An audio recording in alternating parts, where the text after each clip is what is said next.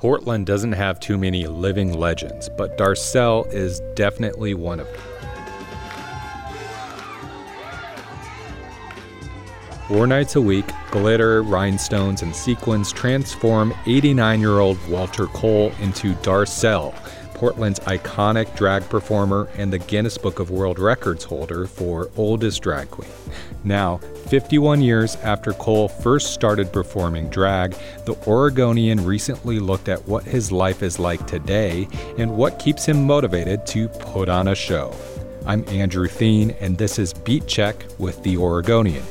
Up next, a conversation with 2 of my colleagues who got a look inside Walter's elaborate home and documented what happens behind the scenes at one of Darcelle's iconic performances. My name is Darcelle XV. First, photographer Beth Nakamura, who's lived in Portland for nearly 20 years and is familiar with Darcelle's place on the city's Mount Rushmore.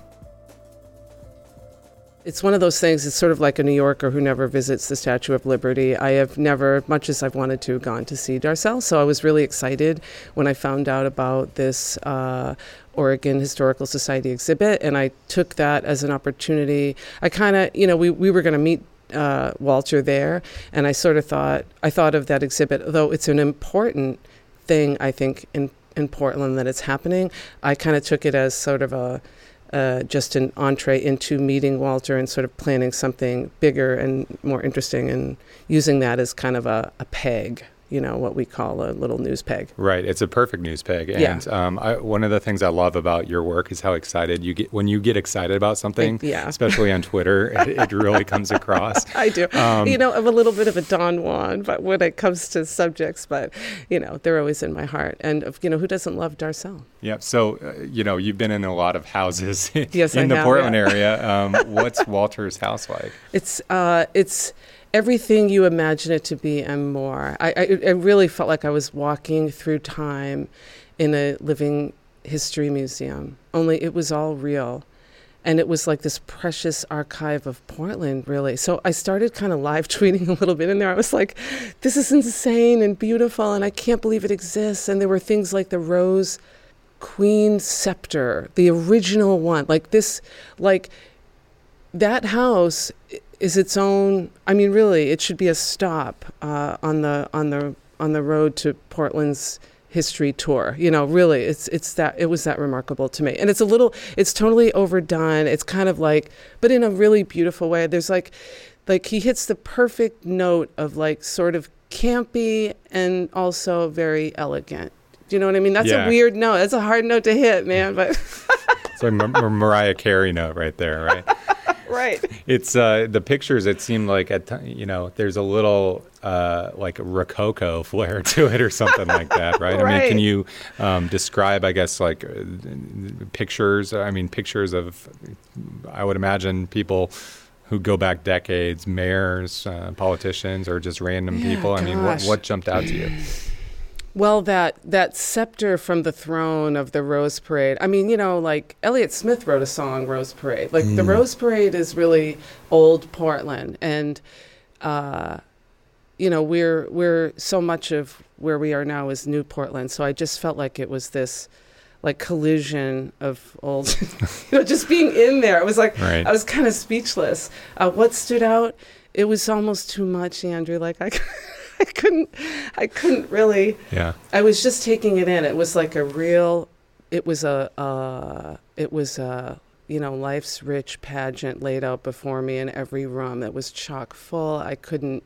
I was just taking it in. It was hard. Usually I enter people's homes. I've been in millions of them, and they're very vulnerable. And the first thing they say is, don't show this, and it's such a mess. And, all the usual things that we all feel. It's kind of a vulnerable spot to be in when the newspaper shows up at your door. So I spend a lot of time. I spend a, small fraction of time actually, making pictures. I spend most of my time kind of building a connection with people and establishing what we need to establish in order to just, get it done to everyone's satisfaction and fairly and all that. So, but in this case, it was kind of like I could hardly get the words out. I was such a treat. It really was. And Walter was such a treat and so open and gracious and everything you want Walter, a.k.a. Darcelle to be, he, she was. So. One of the things that jumped out to me looking back at your photos was, I guess, the makeup room, the powder room where Walter becomes Darcelle. Right. What was that like? It was like, the club itself, I'd never been to the club. Like I said, I've never seen, but my birthday just happened, by the way. So my plan, and I had to delay it because I had to travel for work, but my plan is to have a belated birthday celebration at this club, because it's really a nice thing that people come and say it's my birthday, and you get a minute with Darcelle, and it's a really kind of cute and kitschy thing. And I'm like, I'm going to do that because we're always working, so it's like I'm working, I can't participate, that's not my role. So anyway, I'm looking forward to that. The club itself was sort of like it was differently a walk through time. I felt like it was like I was revisiting like the history of, gay bars in the United States in a way. The basement, it was like this subterranean little hole, and like there was like a row of, it was dark and dank, and there were dresses everywhere. It was like exquisite. It was like decayed opulence in a way, although decayed is overstating it. And it's a little, I don't mean that as an insult. It was just like, it was dusty and beautiful, and there was there was stuff everywhere. It was colorful. There were like maybe half a dozen to a dozen seats, because it's not just Darcelle on the show. It's all these other amazing performers, by the way. Right. Varying ages and stages. That's something I confess, I've never been to Darcelle's. Something that I didn't know, and watching our colleague Brooke's fantastic video. Amazing video. You really got a sense of, wow, these are really talented performers. They put on a great show. Yeah. They do. And so, so it was like dusty and beautiful, and it felt like still lives everywhere. Like I just couldn't stop shooting. You, as a photographer, a videographer, you capture moments and scenes and share them with us and with the world. But I would imagine that there's some stuff that you keep for yourself, or maybe you go back to over time. I mean, is there anything that will be that for you from your experience with Walter at his house? Any scenes that you'll remember? Oh, well, I will relish and remember all of it, actually. It was, it wasn't, it was atypical in every way, and it was special to me because of my own history. It was just a treat. It was one of those times where I sort of wish all Portland could experience what I'm experiencing. I wish everyone could have a piece of that. I think, there were scenes like with Darcelle where I felt like, we all of us are like many identities, we're not just one identity. And so the thing is, we just think Darcelle, and that's kind of a flat, one-dimensional thing. But in fact, Darcelle is many identities. And, to be able to to try to capture some of that, to be able to see that someone with some dimension, the goal is always to try to share that so people get it. Yeah, well, it's super interesting. Thank you for sharing those photos. It's a real privilege, let me tell you. I mean, I feel lucky every time, and especially in situations like that. Like, I still pinch myself all these years in, because I can't believe I get to do this, just to see this. Brooke Herbert, a video producer at The Oregonian, spent time with Walter Cole at his home and at his famous club. Before we hear from Brooke, here's an excerpt from her video. Either you went to college or you got married, and I got married. There was nothing about marriage that I didn't like. It was the fact that I was gay and I had to tell them, because I was lying to them and myself. It was a hard time. I bought a tavern in Old Town, and we started the shows to entertain our guests. I'd been in local theater all through my marriage, so it was logical that I'd be on stage, but we had nothing. It started with nothing. We didn't go out of the club with drag on. Who knew what could happen to you out there? Gay bashings, and people weren't aware of the culture, certainly not ready to see a man in a dress. They probably would throw me out of the store if I went in and said, okay, I want to try that dress on. So I taught myself how to sew on a sewing machine, and off I went. Now a conversation with Brooke about creating the video and getting to know Walter Cole. When you pull up to his home, it just looks like this beautiful, it's a big house, in the Northeast. It's like, it looks just very quaint and like lovely from the outside, a big wraparound porch. And then classic bungalow. Yeah, like a very big bungalow. Sure. And then you walk in the front door and you just have to like stop.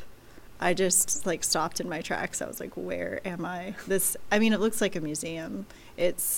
There's a huge organ when you walk in, and with like music sheets, sitting there, and just full of pictures, and this staircase full of photos, and photos of both Darcelle and also Walter's partner of over 50 years, Roxy and Darcelle together, both as their characters and also just as themselves.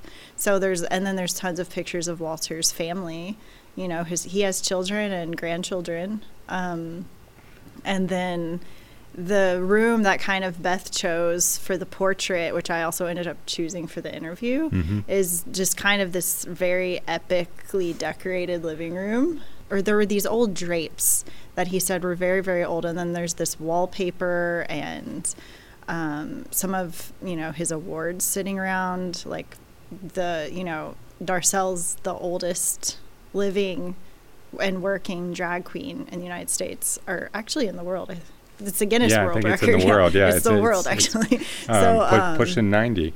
Yeah, pushing 90. And, so it was just a very, like, epic, beautiful space. He let us go down in the basement and kind of see where he doesn't go down there too much anymore because he has a little bit of trouble getting around, being like 89 years old.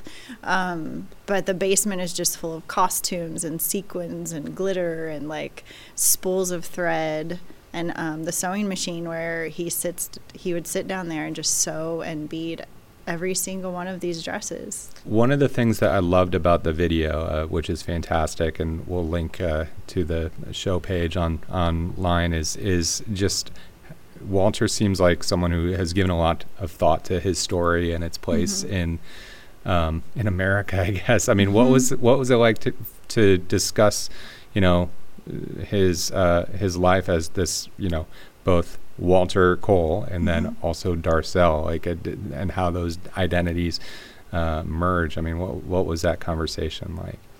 Yeah, I think that was the thing that was most surprising for me, because I kind of like, anytime I'm making something on someone who has already been in the spotlight so much, I'm kind of like, okay, this person has been interviewed a lot. This person has already had films made about them, had their picture taken so many times.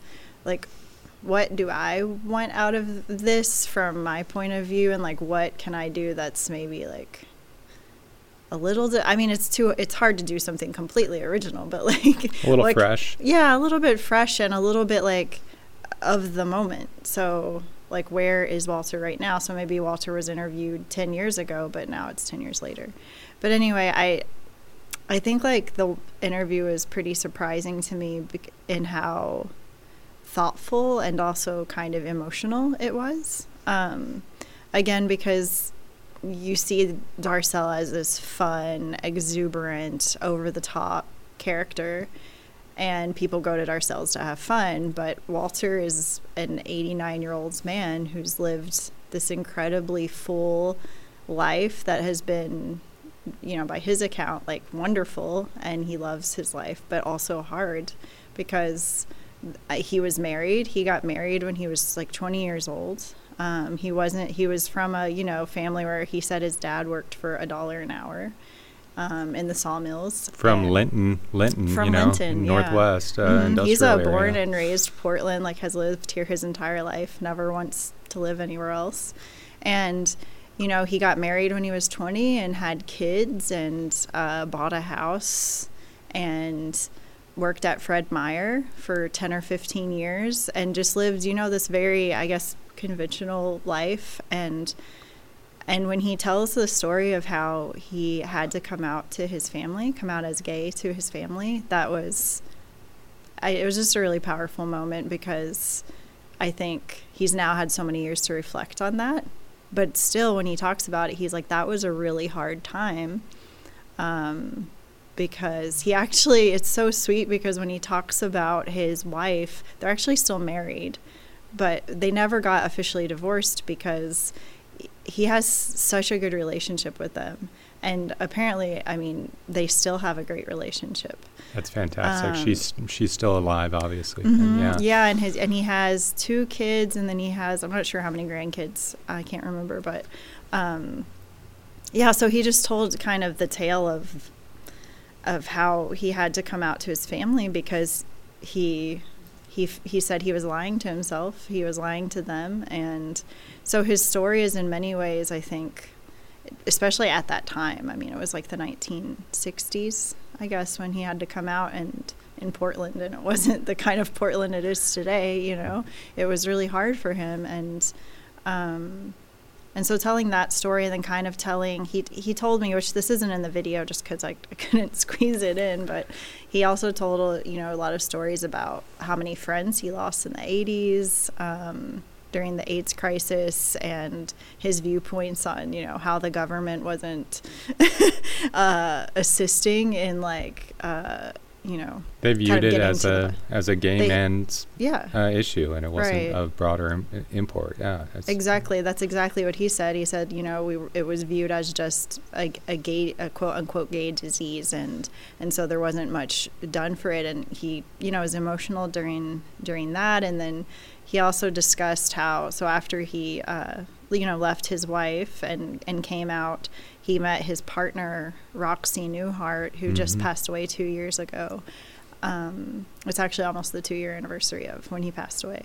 And Walter and him were partners for over almost 50 years, I guess.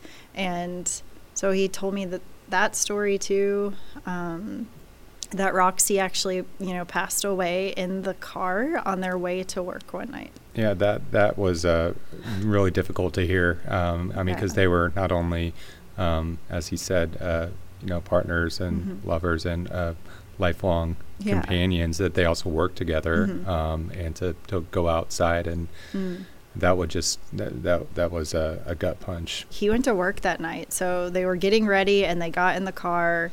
And the car was in the driveway, and Walter came out, and that's how he found Roxy. And then, you know, they went through all the procedures that you have to go through, you know. But then Walter, like, went to work that night, and I just thought that, you know, he was like, that's where the family is. That's where my friends are. I mean, his family, literally, his son works there at the club. He's a bartender. Family biz. Yeah. and then everyone who works for him has worked for him for many years. There's not like much turnover at the club. Like, these people are his family. And so he's like, I went to work because that's where I wanted to be. And so that was a really emotional story, but it was also very sweet, because I think that's part of the story of a person who's almost 90 is you're going to be losing people.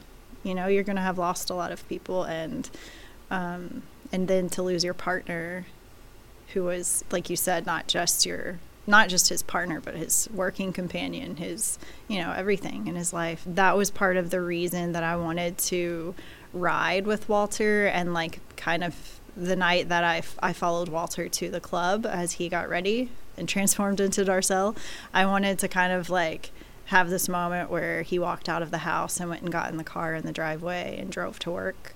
Yeah, you read my mind. I wanted to ask, what was that like when you first went to the club? So what was the first time you went to the club, that drive with Walter? That was really interesting because, like you said, I'm new-ish to Portland, so I've never been to Darcelle's.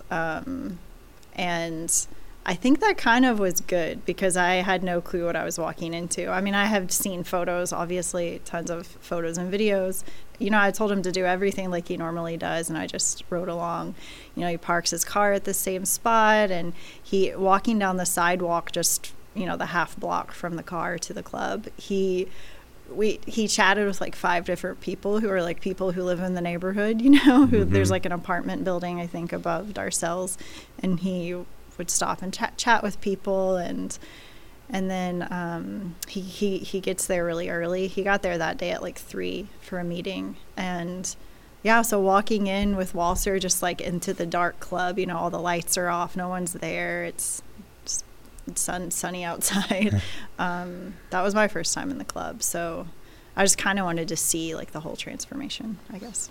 He and everyone who works at the club are performers, you know, and you know, like any performer, you probably have to get psyched up for the gig. And you got to watch that process and talk to him about that. How does Walter get psyched up to become Darcelle? So Walter, the whole time until I saw him kind of start transforming and putting on makeup and getting ready, was so like even keel and very calm and just sweet and kind of snarky sometimes, like kind of funny sometimes. Like if I said certain things, you know, I would get, you know, I would get some Walter attitude in like the sweetest way possible. But then they were, I mean, it's their job and it's Walter's entire life and profession. So there's this very like, it's very professional and it's very like matter of fact. You know, they get ready kind of in the basement underneath Darcelle's in this dressing room. They all have their spot at the dressing room, and they bring down like a run of show while everyone's getting ready, and they kind of arrived at various times. Like Walter was there first, started getting ready, and then slowly some of the other men who are the other performers in the show showed up and started getting ready. And it was really cool to watch that transformation. But, you know, they were just, I mean, it was a very casual atmosphere, joking around with each other, but also very professional. Like, you know, someone was running late and you know, Walter's like, hey, you know, where's so-and-so? They're not here yet. We need to make sure they get here on time. You know, it's a very professional atmosphere. I mean, they have a business to run. They do 2 shows every night, I think 5 or 6 nights a week. And so, yeah, it was very professional, but then it was just like, I think it was awesome that I did that last, because I had kind of, over just the little bit of, you know, a couple days I had spent with Walter, gotten to know him, and then to see the transformation and the makeup drawer, which is just, I mean, this stuff, it's had so much use and so much love. Yeah. Like even the makeup, I mean, it's just, you know, it's not like walking into JCPenney's or anything like that. No, it's this very like, it feels in many ways, even to me who had not been there before, it feels homey. Like it feels like, you know, this is where Walter spends so much time for the past 52 years, which is just astonishing to me every night to come do this. And then there's, you know, rows of wigs and rows of dresses, just rows of dresses. And now Walter needs like a little bit of help, like getting into the clothes. And then you just kind of see suddenly, oh, this is Darcelle. And it's like, it's still Walter, but it's Darcelle. And and the way that he transforms into that person, that character, is just amazing. I mean, he said he was in like community theater throughout his entire marriage. He loves theater. He loves performing, and he told me he doesn't think of these as dresses. He thinks of them as costumes. They're costumes to him because he's performing. And what was the performance like? Oh, the performance was amazing. I was like blown away, just at kind of the production value with so little. It's not like fancy high-end production value, but it's just that the performers are very talented, and just the clothes, and, you know, it has just the right amount of like over the top, but also like some cool subtle stuff, but then, and the sets, but then there will be this set which is like, whoa, that looks so insane. It's like the back would open up and there's like steps in this giant martini glass. You know, the show is very impressive and so much fun. And like just watching Darcelle up there was like, I can't believe you're still doing this at 89 years old. And then to also see the like other, younger performers who this is their job now and they're, up there killing it. And the crowd is huge. I mean, they sell out all the time. Yeah. Like the crowd is so huge. And I kind of thought that the crowd was going to just be like, I thought it was going to be a lot of bachelorettes, to be honest. That's I was the like, stereotype, right? The stereotype, yeah, is that it's all, it's bachelorette parties who come to, and there was that, which is so much fun. It's a great idea for a bachelorette party, I guess. But also there are so many, like, you can tell, like families, like husband, wife with, that's all one, like husband, wife with their kid, and like, families of all sorts, just all kinds of people were there. That was surprising to me. I think there were also like tourists there, and it's a landmark. So yeah, it was a great crowd, and the crowd is extremely supportive and totally gets what they're doing. And it was just a lot of very positive energy, very open and very diverse, and I think something that Portland has needed and like continues to need, and I think that's why it's lasted for 52 years. What do you think keeps Walter going? I think it's just like a love for doing this work. It was really interesting because Walter told me that he still gets nervous right before he goes on stage, right before Darcelle starts performing. There are nerves, and that was so surprising to me because I was like, oh, you've been doing this for like 52 years. This place is like your home. You probably just walk out on stage and feel so confident. And Walter was like, no, that's why I still do this, because it's still exciting every single night. He was like, but every single night the crowd is different. So as a performer, you have to like respond to your crowd and hope that it's a good crowd, and hope that like they like what you're doing, and hope that all of the performers are, performing their best. So I think that's what it is. I think that it's always new, and it's always like, I think that it's fun, and I think that Walter knows what an important place this is for Portland and for Portland history. If you haven't been, Darcelle kind of stands and like greets everyone who comes in, and they are so excited.